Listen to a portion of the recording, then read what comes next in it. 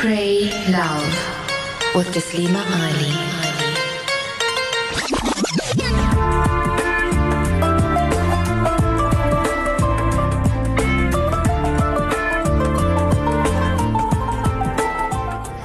Assalamu alaikum wa rahmatullahi wa barakatuh, and welcome back to Voice of the Cape 91.3 FM. Of course, it's Eid Pray Love every Saturday and Sunday from 4 to 6 p.m. And wasn't that Sister Hind Usman just totally amazing? Subhanallah, I could listen to her forever. But then again, being able to listen to the lives of our Sahabiya is also so precious, and inshallah may Allah subhanahu wa ta'ala enable us to be in the company of so many more that are able to enrich us in that way. But for now we have a sister in studio, Dr. Khadija Jaffer, who is currently living in Jeddah and visiting us in Cape Town. Assalamu alaikum wa rahmatullahi wa barakatuh, Doctor. Wa alaikum salam, Taslima and listeners, and thank you for having me here. Alhamdulillah, I need to say shukran to you. I'm sure that when you get to visit home, which I'm hoping Cape Town's still home. Yes, it is. Alhamdulillah, that I'm sure that the schedule gets quite busy. You're having to catch up with everyone. So I need to say shukran to you firstly for joining us on Voice of the Cape 91.3 FM. But I'm going to go straight into it. So doctor, you're practicing medicine in Jeddah. I am. I'm not exactly practicing medicine in Jeddah. Mm-hmm. It's about maybe 120 kilometers north of Jeddah on the way to Medina. People who've maybe been for Umrah, Hajj, and take the road from the airport going northwards to Medina may be familiar with the territory. So it's in that vicinity, a little bit out of the city right now. Alhamdulillah. So you're visiting Cape Town at the moment, and it's a period when we on this side start greeting all of the Hujjaj that are heading over to perform their Hajj. Having to live in Jeddah, are you privileged to be able to go in and perform as many Umrahs and Hajj if you wanted to? Alhamdulillah, with Umrah, there's no restrictions for locals. There would be times of the year where they may sort of, try to, I wouldn't say discourage, but, when it's peak Ramadan, there have been times where they've sort of made statements to people telling them, try not to go too often because there's so many people, and give people a chance from outside. But for Umrah, there's no real restriction. There's no physical restriction. For Hajj, however, even for people who are either citizens or residents there, the official restriction applies same as anywhere else, that there has to be a 5-year time period before which the person can do Hajj again, perform Hajj again. And even for local people who want to do Hajj, they legally need to go through a recognized Hajj operator. Really? I didn't actually even realize that the locals have to do an application as well. Yes, unless probably the only exclusion are the residents of Mecca themselves, where they can't. But because there's a checkpoint and borders around the Mecca region, they actually check on people entering into Mecca closer to the Hajj time.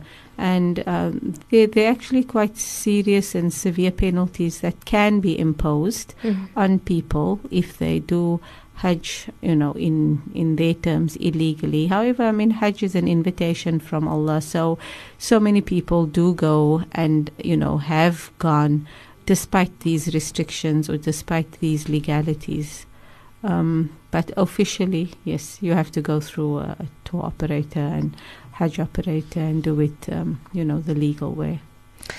So practicing on that side now, or rather living that side, has it been quite an adjustment? I think any new environment would be an adjustment.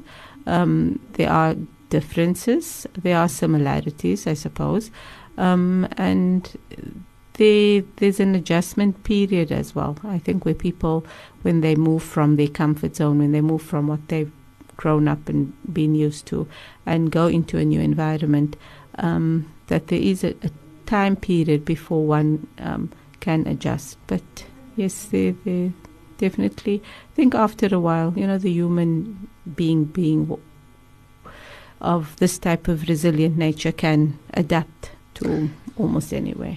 I think Saudi Arabia is still one of those places where we find lots of our professionals considering careers that side, or perhaps teaching English, whether it's the medical professions and stuff. In your experience, what would you say as to someone that is considering doing it? For young professionals who are thinking of going to work, they need to be careful, go through a recognized agency or somebody who is maybe known to others to have done good business and practice ethical business, because so many people have had bad experiences. They have been, I suppose, for lack of a better word, misled in terms of their contracts and in terms of what their jobs would entail. So be careful. Try to do your homework. Try to speak to other people before you go, and go with an open mind. Know what you're getting yourself in for to a certain extent, but expect surprises as well. Inshallah. But I need to say, I think we are at an advantage, because since you are a doctor and we do have our Hajjaj that are leaving soon, and you are resident in Saudi, perhaps you can give us an insight into preparations that some of our Hajjis need to perhaps consider before going over. Okay. I mean, I would say from a medical point of view, people should be aware of their conditions, of course. Try to get their health optimal before they leave. So, sort out all their health issues, get their full checkups, have all their medications, their chronic medications on hand, have prescriptions from the doctors for the chronic medications, just in case the bag gets lost or, something happens, and at least the Haji will have the prescriptions. They'll know what their medications are meant to be, and they can avail the services there and try and get equivalent. I know there are lots of sort of places to go for help. One of it, of course, being Sauk as well. They have a full medical team, and then the local services do offer free healthcare at Hajj time for all Hujjaj coming from anywhere. So they don't need to be afraid, even if they have chronic conditions. Just be aware of your health, your status, your family, the people who are accompanying you also need to be aware of it. And, go with a positive spirit. You're the guest of Allah. Allah will take care of you and your health. Inshallah, Ameen. Mm-hmm. And we often that happens when you hear somebody is leaving and they're going on Hajj, and if you go and greet and you sit and listen to everyone, it can be quite overwhelming, because everyone gives you a long list of preparations, what you need to pack, those rubber bands that you need to make to keep your your sleeves up, and those type of things. In terms of those things, Doctor, what would you say? Okay, again, there are lots more people more experienced and, who can give better advice to locals. But just from a practical point of view, I suppose, as a doctor, I would say that even if you don't have chronic medical conditions, you're just the ordinary person, relatively healthy going for Hajj, try and be a little bit fit before you go. So if you are not in the habit of doing regular exercise, at least minimum walk, start walking in preparation for your Hajj. Try to get your fitness level up a little bit, because I think people, we're very spoiled. We get in our cars, we go everywhere, we just, drive everywhere. And there, your physical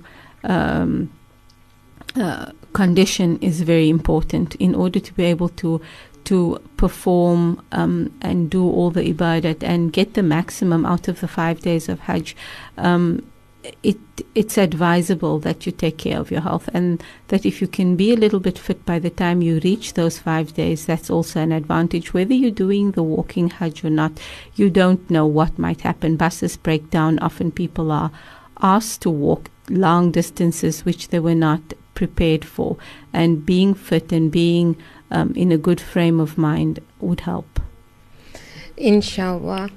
But I'm going to go back into the life in Jeddah itself, because obviously you're Cape Townian, so we tend to go everywhere with Cape Town. But having spoken already about the little adjustments in terms of community and people, cuisine, and all of those type of things, how has it been? I think there's an advantage, or there's a benefit to being in an environment such as what we find ourselves there, in that it is really very diverse and multicultural. And I don't think I would have been ever, had I stayed on here, maybe I would not, I can't say never, but the opportunities to interact with lots of different kind of people has been, I suppose, one of the big, I would consider it to be a big advantage of having worked there for, and lived outside of Cape Town. Many people come from all over the world to work there. So in that way, it's almost as if you've entered the mini United Nations, having an opportunity to interact with so many different kinds of people. And especially the experience of meeting other Muslims from other parts of the world and being able to interact, get an idea of what your similarities, your differences are. I think that's been a huge learning experience and an enriching experience for most times. And at the same time, an opportunity to be a little bit grateful for my own upbringing, the way, my parents raised me, the way we were raised here. There's some things that you can hold on to and take out and actually look at in a very positive way. Alhamdulillah. And then actual lifestyle in terms of cuisine and having to, is everything seen to by the, I'm not too sure if you're actually if the medical team then is part of a center and all the doctors and everyone is in one, and then you're actually everything is taken care of, or are you on your own? And then no, normally the people from here who go over, it depends on the profession, like it differs sometimes between institutions as well. So for us, yes, we were fortunate in that, the contract comes with the benefits of housing and, all your basic needs are taken care of, such as, a place to stay, being able to get a ticket back to visit your family, the ability to have your family with you, your kids. My husband's actually the one who had the contract, and because of him, myself, my kids are there as well. So, alhamdulillah, it depends on who you work for, what type of contract, what type of profession you're in. So those kind of things can be taken care of, and in some cases it's a bit more challenging depending on, the type of job that you've got. In terms of, you asked about cuisine and local things and food. We still take, when I always shudder to think that people at the airport, when we enter Jeddah, are going to open our bags because they're just going to see a whole lot of food stuffs in there. Are we that starved or deprived? Which we are not. But you always want your little things, your little spices that you're used to having, the what you don't get there. But if you take all that away, you're living in an environment which is, I suppose, very rich in food, in terms of, as I said, and especially Jeddah, because Jeddah is part of the Hijaz, and it was also the main port of entry for people coming for Umrah and Hajj and for trade. So it's a very diverse ethnically community. Yes, there are Saudis, but even the people, the Arabs of that region, are very intermixed with other people who came as traders. So you'll find a very diverse range of food available, cuisine available, and I suppose that's one of the favorite pastimes there is for people to go out and eat. Which is not always such a good thing from a health point of view, but there's an abundance of food. I want to ask something though, because the last time I was on Umrah, I was like, people do tend to go. They're obviously going mostly for ibadah, but they do tend to go shopping and wanting to bring something back home for family and friends. So around the Haram, you have all of these shops and all of these malls, and that is in Mecca and Medina as well.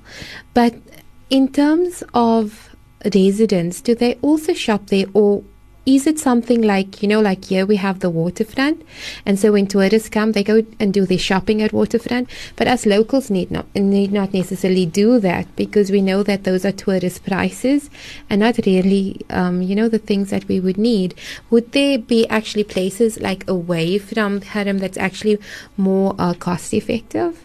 You need not name them. Yeah. It's just like, is the thought correct, or are we off track? You're probably correct. I mean, I'm not that familiar with the cities of Mecca and Medina because I don't live there. So we also only go there for ibadat purposes, and we're only familiar with, as what you see, as a visitor coming for Umrah, the places around the Haram. But yes, I mean, in terms of obviously the shopkeepers who are there, they see the Umrah and Hajj trade as a business. So prices would be,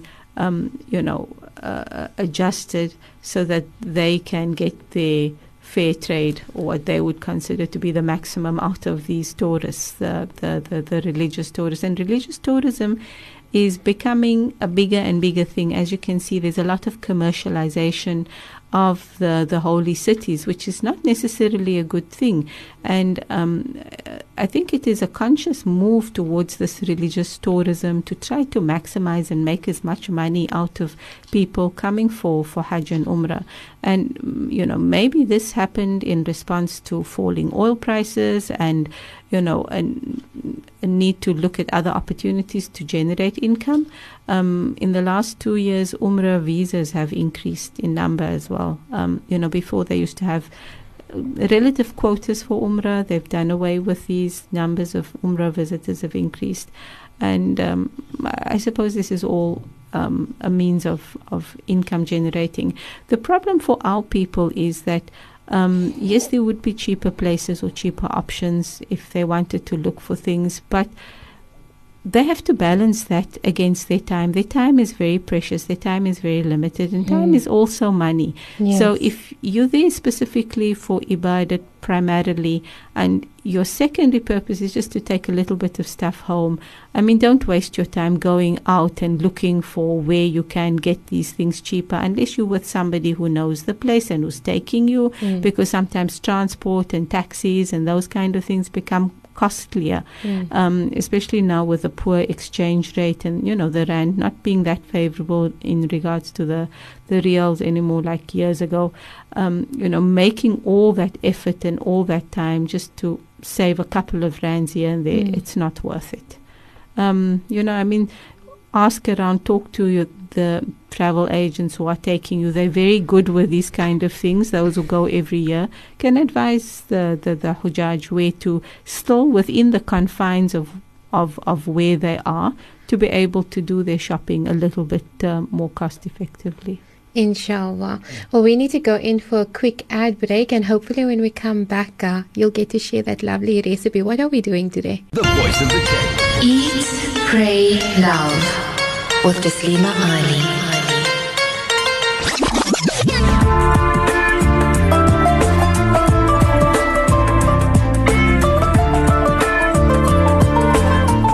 Assalamu alaikum and welcome back to Voice of the Cape 91.3 FM. If you've just joined us, we have Dr. Khadija Jaffer in studio with us all the way from Jeddah. And you got to get those pens ready because she's going to be sharing a lovely Arab recipe with us. Doctor, what are we doing today? This is a very easy recipe, and that's why I can actually make it. I'm not that good with making all the fancy baklavas and those kind of sweets that are very time consuming. It's not strictly a Saudi recipe. It's an Arab recipe, actually originally Egyptian. And there's a long story that goes with Ali, where it got its name from. One of the more interesting versions is that Ali was the wife of a ruler, and he took a second wife, and she was obviously not that happy. And then after some time, when the second wife passed on, the first wife, Ali, was so happy she had a special sweet created to honor the occasion of the death of the second wife. Now, that's one of the more interesting stories. I don't know if it's true. Okay, that's quite interesting. So what is Ali though? Okay, Ali is like our bread pudding. I think maybe that's why, I thought I'd share it, because it has a little bit in common with, our own tradition. And who doesn't love a good bread pudding? Yes, especially in this weather. Yeah. Even though it's made with phyllo pastry, which is not that easy to come by, I've got an alternate way, which is the recipe I'm going to share with the audience. An alternate way of preparing it, which is quite easy. Okay. All right. And so what are we going to be needing? Okay. Ingredient-wise, you need 2.5 cups of milk. Okay. 1/4 cup of sugar. You need about a teaspoon of about a 1/4 teaspoon of rose essence, or if you don't like that flavor, which my children don't, so you can substitute a bit of vanilla essence then, and a stick cinnamon. And optional, to make it a little bit more rich and creamy, either a half can of Nestle cream, because I think here you don't get the small the flat tins of cream like you do there. Oh, you do get the small Nestle cream. It's just that you don't find it everywhere. Yes, okay. So either the small one or half of the big one, or you can have a half a cup of fresh cream even. And then the additional ingredients for just your toppings would be some desiccated coconut, a variety of chopped nuts. The favored one there is pistachios. Always pistachio. But you could use flaked almonds. You could use raw cashews, the unflavored, unsalted cashews. And then, optional again, sultanas. Okay. That belongs in there. So do you want to just go over the ingredients one more time for those that are writing? Okay. For those that are writing, I left out the main ingredient. It's meant to be about 10 sheets of phyllo pastry, but because that's difficult to come by and not everybody knows how to bake and work with phyllo pastry, even I don't use phyllo pastry, I use 3 to 4 croissants. Okay. Which you have to prepare before you do your dessert. So you slice them in half and you toast them a little bit in a warm oven so that they crisp up. And alternate to the croissants, you could use just regular pastry as well. Okay. But the croissants work quite well, and they available everywhere, and they don't require that much of effort. So you could make this dessert if you had 3 leftover croissants somewhere in your freezer or in your fridge, and you have unexpected guests, because most of the other ingredients you'd have in your home anyway. Okay. So would you like me to go through the method? Yes. Okay. So, you said the ingredients again. The ingredients just one more time, and then we do the method. 3 if they're large, or 4 if they're medium-sized plain croissants, 2.5 cups of milk, a 1/4 cup of sugar, some flavoring, either the rose essence or vanilla essence, a stick of cinnamon, and if it's the large can of Nestle cream, half, or the small can, or a half cup of fresh cream. And then a little bit a little bit meaning a half cup of coconut, chopped nuts, and maybe just a tablespoon of sultanas. Okay. So how do we make this? Okay. What you need to do is you need to As I said, on the one side, toast up or crisp up your croissants a little bit, not very brown, but just so that they get a bit crispy. Cut them in half so that they're not so doughy and thick anymore. And then while you're doing that on the one side, you can start preparing your milk. So you put the milk and sugar and stick cinnamon into a pot, and you stir it constantly until it comes to the boil. But you need to do this slowly so that the milk can reduce and evaporate a little bit, and this adds to the richness of the dessert. Once this milk mixture has just come to the boil, you remove it. You don't let it boil. You reach that point where it's almost boiling, but you've done it in a slow way. You remove it from the stove. In the meantime, you switch your oven on to about 180, and you keep it ready. Because the next bit goes really fast. So you take your croissants, which has already been a little bit crisped up, you just break them up with your hand, take an oven-proof dish, you layer the bottom with some of this croissant that's been broken up, and then you pour some of your milk mixture over it, sprinkle a little bit of coconut, nuts, and a few sultanas, and then you repeat it again.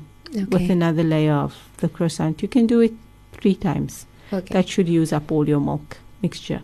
Oh, sorry, the cream. When you've finished boiling heating your milk, you can just whip up a little bit of that cream into your mixture with an egg whisk, just to give it a little bit of lightness. And then you do that, your 3 layers. Top it with coconut, nuts, and sultanas. Pop it in the oven for only about 10 minutes, just so that it's starting to set. 10 to 15 minutes is enough. You don't want all the moisture to be absorbed into the pastry.